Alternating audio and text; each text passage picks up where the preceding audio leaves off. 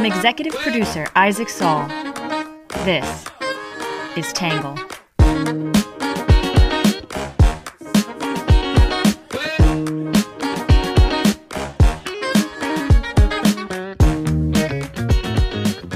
Good morning, good afternoon, and good evening, and welcome to the Tangle Podcast, a place where you get views from across the political spectrum, some independent thinking without all that hysterical nonsense you find everywhere else. I am your host, Isaac Saul. It is Thursday, October 14th, and today we are going to be talking about the new global corporate tax minimum of 15%, which became maybe kind of law, official policy, standard practice. We're not really sure what to call it yet, but it's a deal that's been made among 136 countries as of this weekend that will probably be finalized in the coming days, and we're going to get into the weeds and tell you all about it. Before we do, as always, we'll start with the quick hits section.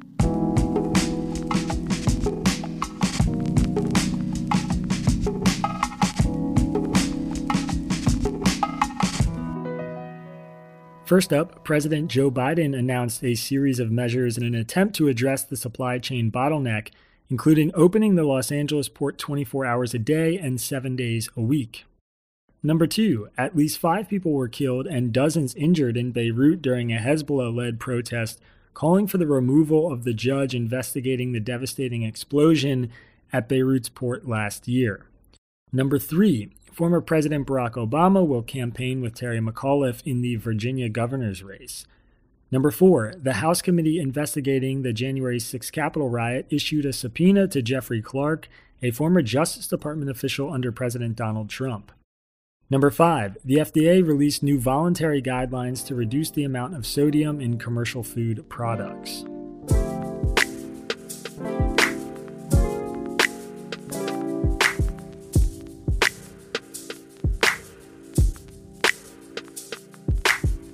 All right, that is it for our quick hits of the day. Before we jump into the main story, we actually have a correction to issue from yesterday's podcast. A few sharp-eyed and sharp-eared readers and listeners pointed this out, that we used the expression Taiwan's airspace and the ADIZ, the Air Defense Identification Zone, interchangeably once in the newsletter. We also didn't really clarify the distinction between the two, which kind of left some ambiguity and an error up in the newsletter and the podcast. There is an important distinction between these two. Taiwan's airspace is a sovereign territory that extends about 12 nautical miles off the coast of the island. The ADIZ is a designation for airspace that extends much further out around certain countries, and it's an area that requires just a specific positive identification from an aircraft that crosses into it. So in recent weeks, China has not been entering Taiwan's sovereign airspace. That would be a much graver threat and a much bigger deal. They've been entering Taiwan's ADIZ, which is the airspace that requires that positive identification, and is much further away from mainland Taiwan, the actual island, the coast, whatever you want to call it. So it's a simple mistake, but a very important distinction, and we appreciate the readers who called it out because we definitely do not want to leave any ambiguity about that. This is the 43rd Tangle correction in its 114-week history. I believe it's the first one we've ever had to announce on the podcast because it's the first correction since August 24th. I track corrections and place them at the top of the newsletter and the podcast in an effort to maximize transparency with our readers. All right, awesome. That brings us to the main story of the day. So today's topic is the new global minimum corporate tax.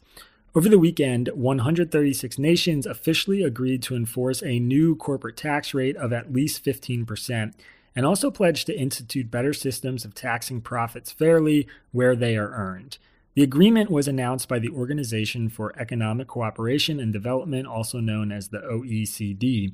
It included countries like Ireland that once opposed the deal but now support it. The overarching goal is to address multinational companies that have made a habit out of rerouting their profits through low tax rate countries. The OECD has been leading talks on a plan to institute a minimum rate like this for more than a decade. So briefly, just to explain why this matters, imagine a major company like Apple is trying to decide where to set up shop or where to file its profits. It often hunts for the country with the most favorable tax rules. Because being able to tax a company like Apple brings in a lot of government revenue because Apple has a lot of revenue, Nations have a strong incentive to lower their tax rates in order to win Apple's business. If you're collecting a 10% tax of Apple's profits, that might be better than collecting 0% tax of Apple's profits while having a 15% corporate tax rate on all the other companies involved in your country. This has left smaller and poorer countries in what some economists call a race to the bottom to attract multinational corporations and this big investment. So the new rules will apply a minimum to companies with annual revenue of more than $750 million. If approved formally this week at the G20, it will generate about $150 billion in additional global tax revenue per year. The rule will also shift tax rights on profits certain multinational companies are making from their tax havens to the countries where they're actually earning their income. Generally speaking, it's going to allow nations to extract more tax revenue from domestic companies that are avoiding taxes or foreign companies that are using them for their low tax rates. The new minimum and these new rules will go into effect in 2023. So who signed it? Just about everyone except Kenya, Nigeria, Pakistan, and Sri Lanka.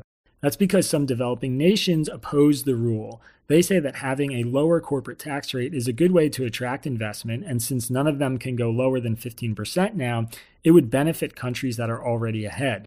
Ireland, which actually used its 12.5% tax rate to attract major foreign investment, including Apple, in the real world, not just a hypothetical, agreed to the deal after securing a compromise on the wording of the agreement. It had previously called for at least a 15% minimum global tax, but the words "at least" were removed from the agreement. The reforms had been agreed to in principle at the G7 meeting in London this past June, but the latest announcement marks the official agreement, which is expected to be finalized this week at the G20 summit. Below, we'll take a look at some reactions from the right and the left, and then my take.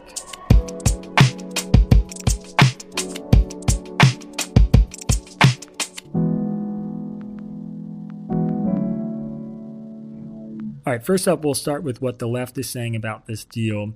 The left is generally supportive of the agreement, though they think that it could have gone further. In June, when this deal was first proposed, the Guardian's editorial board said it was genuine progress. International corporate tax rules were designed 100 years ago to protect multinational companies from predatory governments and the threat of double taxation.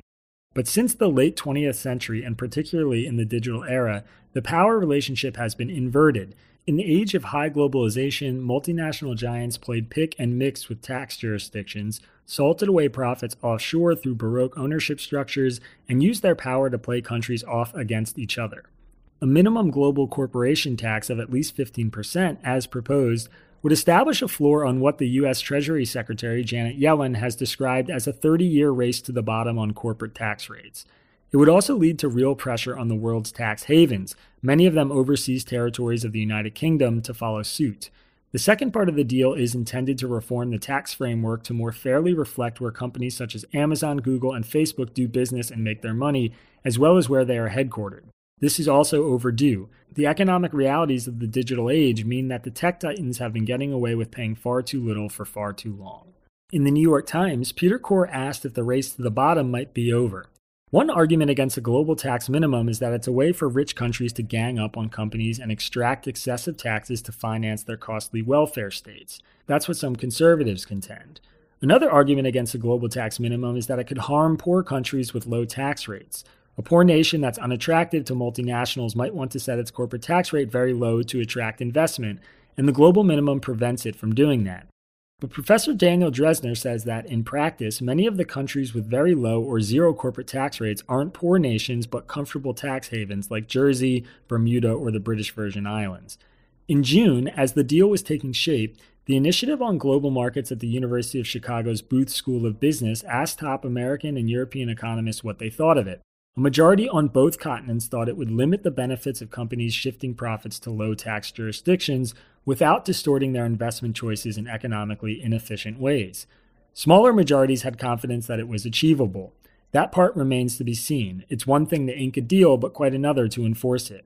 One of the economists surveyed told me by email that in an ideal world, each country would set a corporate tax rate based on its needs, preferences, or constraints.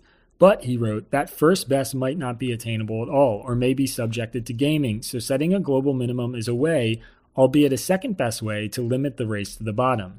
Sometimes, the second best way is the best we can hope for. In Bloomberg, David Fickling was skeptical anything would change. So much money now moves through the world's offshore financial centers that such paper transactions now account for a greater flow of capital than any country receives from genuine foreign investments, he wrote. Far from taking a larger share, most developed nations have coped with the leakage of taxable profits over the past decade by cutting their own corporate tax rates, a tacit admission that enforcement has failed. Mandatory disclosure rules introduced in 2014 to prevent European banks' use of tax havens seem to have made no real difference. That's according to a report last month by the EU Tax Observatory. Why have all these worthy efforts achieved so little? One explanation suggested by the list of powerful figures named in the latest leaks dubbed the Pandora Papers is simply that the people in charge of writing the laws and treaties that underpin international capital flows have much to gain from the current setup. Any attempts to restrain them are like a game of whack-a-mole, he wrote. That applies even to the Organization for Economic Cooperation and Development's attempts to reset the world's tax rules via an accord between 130 jurisdictions due to be finalized this month. The centerpiece of the proposal, a 15% global minimum tax rate that can be applied unilaterally by governments that feel they're losing out, is over time is likely to end up as a global maximum tax. The Biden administration's efforts to restore rates cuts to 21% under Donald Trump will stop at 26%, rather than the 28% originally sought or the 35% that existed previously. There's little sign the race to the bottom that's been going on for 4 decades is about to end.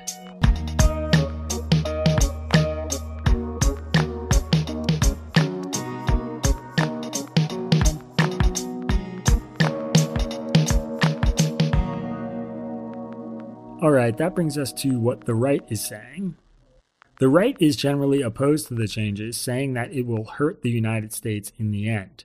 In June, when this was first proposed, Mick Mulvaney said Americans should root for the Irish fighting higher corporate taxes. The premise behind the minimum global tax corporate tax is simple. Most governments around the world are looking to raise money, Mulvaney said. But they don't like taxing middle class, as this tends to result in lost elections and there aren't enough rich people to soak to raise the necessary funds. That means that governments have started to look to corporations as the piggy banks they can raid. The Microsofts and Apples of the world don't garner much public sympathy when it comes to paying their fair share. In the not-so-distant past, the U.S. knew better, he wrote. We knew that low corporate tax rates boosted investment, productivity, jobs, and wages, all of which encouraged a prosperous economy. When the U.S. cut the corporate tax rate to 35% under Ronald Reagan, giving us the lowest rate in the world, we reaped huge benefits at the expense of other countries with higher rates. But those countries also learned from our example. They even started beating us at our own game, which led to an exodus of U.S. businesses to more favorable tax climates, including Ireland. By the time we lowered rates under President Trump, that 35% U.S. corporate tax rate had become the 3rd highest in the world. Competition among nations or states on tax rates is just that, competition. If you're going to lose a competition, there are 2 ways you can respond. One is to get better, the other is to prevent the competition from happening. The Wall Street Journal editorial board said this is a gambit to impose much steeper taxes domestically. Other governments locked in the lowest minimum tax rate they could and then tried to delay full implementation as long as possible, the board said. Ireland is a case in point. It insisted that rate be a cap rather than a floor. The OECD proposals over the summer spoke of a rate of at least 15%, and at Ireland's and Switzerland's behest, that at least is now gone. The message from this to Congress is that the rest of the world will not easily allow a global tax minimum rate to drift upward to match an uncompetitive U.S. rate, no matter what Treasury Secretary Janet Yellen hopes. Ms. Yellen and progressives hope the OECD global tax gambit will provide political cover to impose much steeper taxes in the U.S. Now Capitol Hill is on notice. There is a limit to how much governments will hobble their companies with higher taxes. Democrats want to raise taxes in the U.S. now, while foreign tax increases are years away. The Global Tax Project is bad policy that will reduce tax competition that has helped countries like Ireland attract more investment and grow faster. It serves the interests of the political class, not working people. But Congress shouldn't compound the damage by making U.S. taxes even more burdensome than Ms. Yellen's misguided global tax already does. The National Review editorial board criticized the race to the bottom argument. The problem with that argument is that it hasn't happened yet, they wrote. What has been derided as a race to the bottom in reality has been more of a slow glide to the middle. Over the past 40 years, corporate tax rates have slowly declined across the board, and the worldwide average in the past 10 years has settled right around 25%. The distribution has also become less variable over that span. The most common statutory rates globally are between 20 and 25%. The United States used to be far above the global average. The federal statutory corporate tax rate was 35% until the 2017 Tax Cuts and Jobs Act reduced it to 21%, where it currently stands. The domestic political agenda behind Biden and Yellen's global antics is obvious. Democrats want to raise the federal corporate tax rate back above the global average again to 26.5%. Since states also levy corporate taxes, the average corporate tax rate for the U.S. would be 30.9%, which would be third highest in the OECD, trailing only Colombia and Portugal. Large, powerful countries shouldn't force smaller, weaker countries to adopt tax policies that facilitate the large country's extraction of revenue from corporations. In any other context, the left would cry imperialism, but apparently tolerance of global differences must be set aside if it gets in the way of revenue. Setting tax policy is an inherent power of governments, and it should be left to them, not outsourced by the international agreement.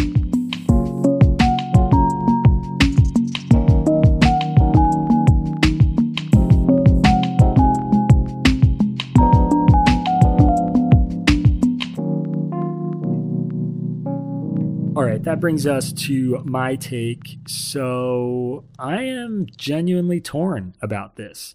The argument that each nation should have the freedom to impose its own tax rates resonates with me. I'm also not sure this deal violates that principle. After all, this is a global agreement where all 136 nations are opting into the 15% minimum. It's not as if they're being forced. Clearly, evidenced by the countries who refuse to sign on, it's possible to say no here. It seems obvious that developing nations who are struggling to woo investors are going to be hurt the most by a global tax minimum, and I haven't exactly seen any arguments spelling out why that won't be the case, though I'm open to them. At the same time, I'm not sure classifying this as a race to the middle is accurate either, as the National Review Board did. They cite the Tax Foundation's numbers claiming rates have, quote, slowly declined or, quote, settled in the middle. But if you look at the graph they link to, I'm not sure I'd describe it as either of those things. I'd say the rates have fallen pretty precipitously and declined by 15% from where they used to be, which is a pretty big deal. In the newsletter today, I included a graph that shows this pretty steep decline over the past 40 years. It's also true that a lot of the initial fear-mongering about this tax has not come true. For instance, one of the grave warnings this summer when the deal was being negotiated was that the global minimum tax was going to disrupt the stock market because multinational corporations were going to take such a hit. David Fickling, in an article over the summer, examined that claim and basically put it to bed. Larger questions still need to be answered, though. The most obvious is how and whether countries will actually enforce these minimums, or if new loopholes will simply be created and exploited. So many caveats and carve-outs have already been put into this deal, it's not hard to imagine the latter. It's also true that for Biden and Yellen, these changes are almost certainly tied to a domestic agenda to raise corporate taxes, and perhaps even to try and create a uniform baseline for state taxes too. Remember, some 9 U.S. states have no income tax, so one might wonder why the same global logic wouldn't apply inwardly, as Mulvaney argued in his op-ed. Of course, there's something about the spirit of the pact that I very much support. We want obscenely profitable giant companies paying their fair share of taxes, and we want them doing it in the countries whose labor and infrastructure they're profiting off of, not just being minimally taxed by low-rate nation they're running their profits through.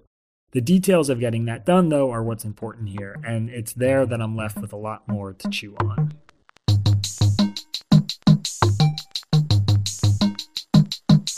All right, so that's it for our main story. We're going to move into the question of the day.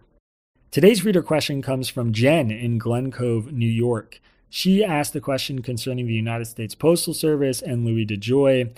It seems like DeJoy is doing everything he can to torpedo the USPS, and it feels like there's nothing that can be done to stop him and save this incredibly important service from becoming solely privatized. Am I wrong, she asked? Can the USPS be wrestled from his hands, and is it possible to actually fix it so that it is no longer in jeopardy? This story is about to get very hot, actually. By now, most Americans have probably noticed the USPS getting a lot slower, and mail service speeds today are somehow back where they were in the 1970s.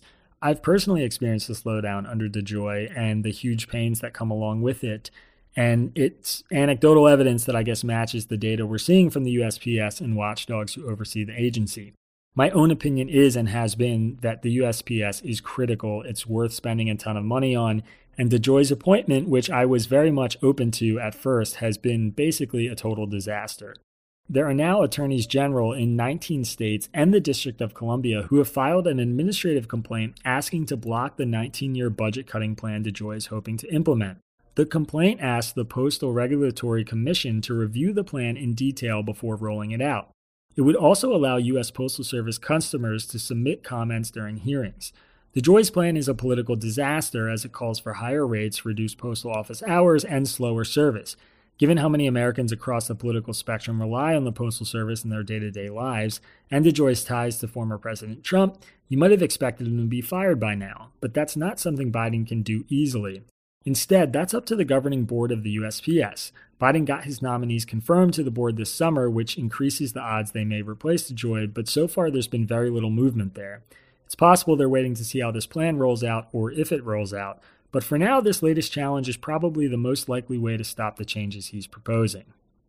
Remember, as always, if you want to ask a question, you can write in to Tangle, Isaac at readtangle.com.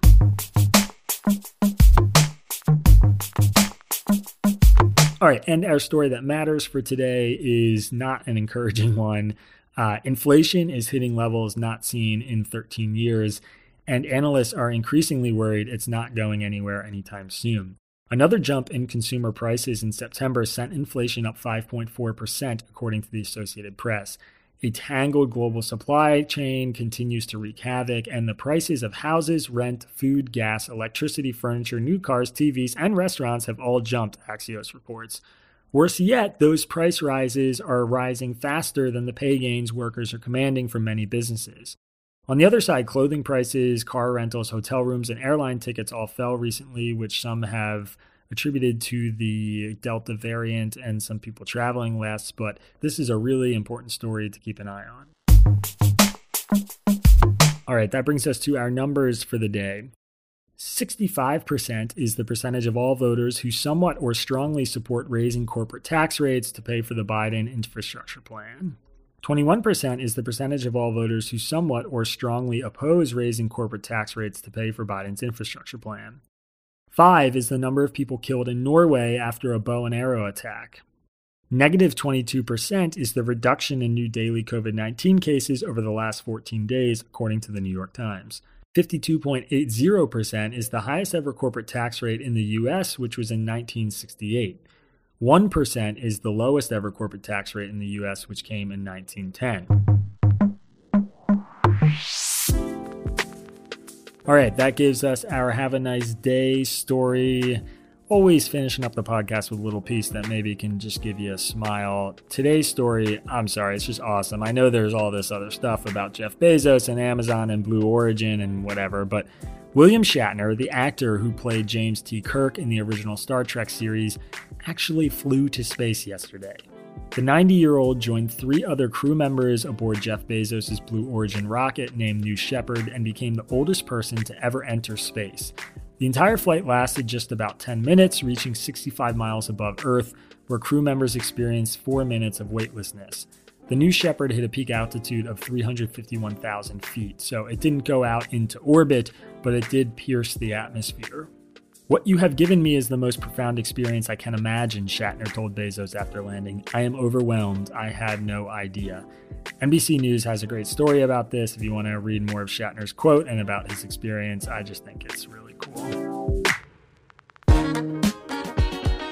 All right, everybody, that is it for today's podcast. Before you go, really quick, I want to let you know that tomorrow we have a really interesting piece coming up about the attempted assassination of Julian Assange. This is a story I've been reading about and writing about for a little while, and I'm not 100% sure, but I am hoping today I'm going to sit down with Assange's lawyer. If that's a story you're interested in, it's going to be for subscribers only, but you can get it by going to readtangle.com/membership and becoming a subscriber. All right, everybody, thank you so much, and we'll see you on Monday. Have a good one.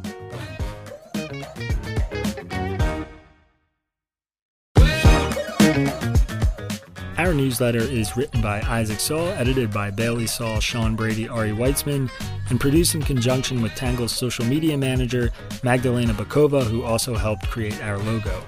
The podcast is edited by Trevor Eichhorn, and music for the podcast was produced by Diet 75. For more from Tangle, subscribe to our newsletter or check out our content archives at www.readtangle.com.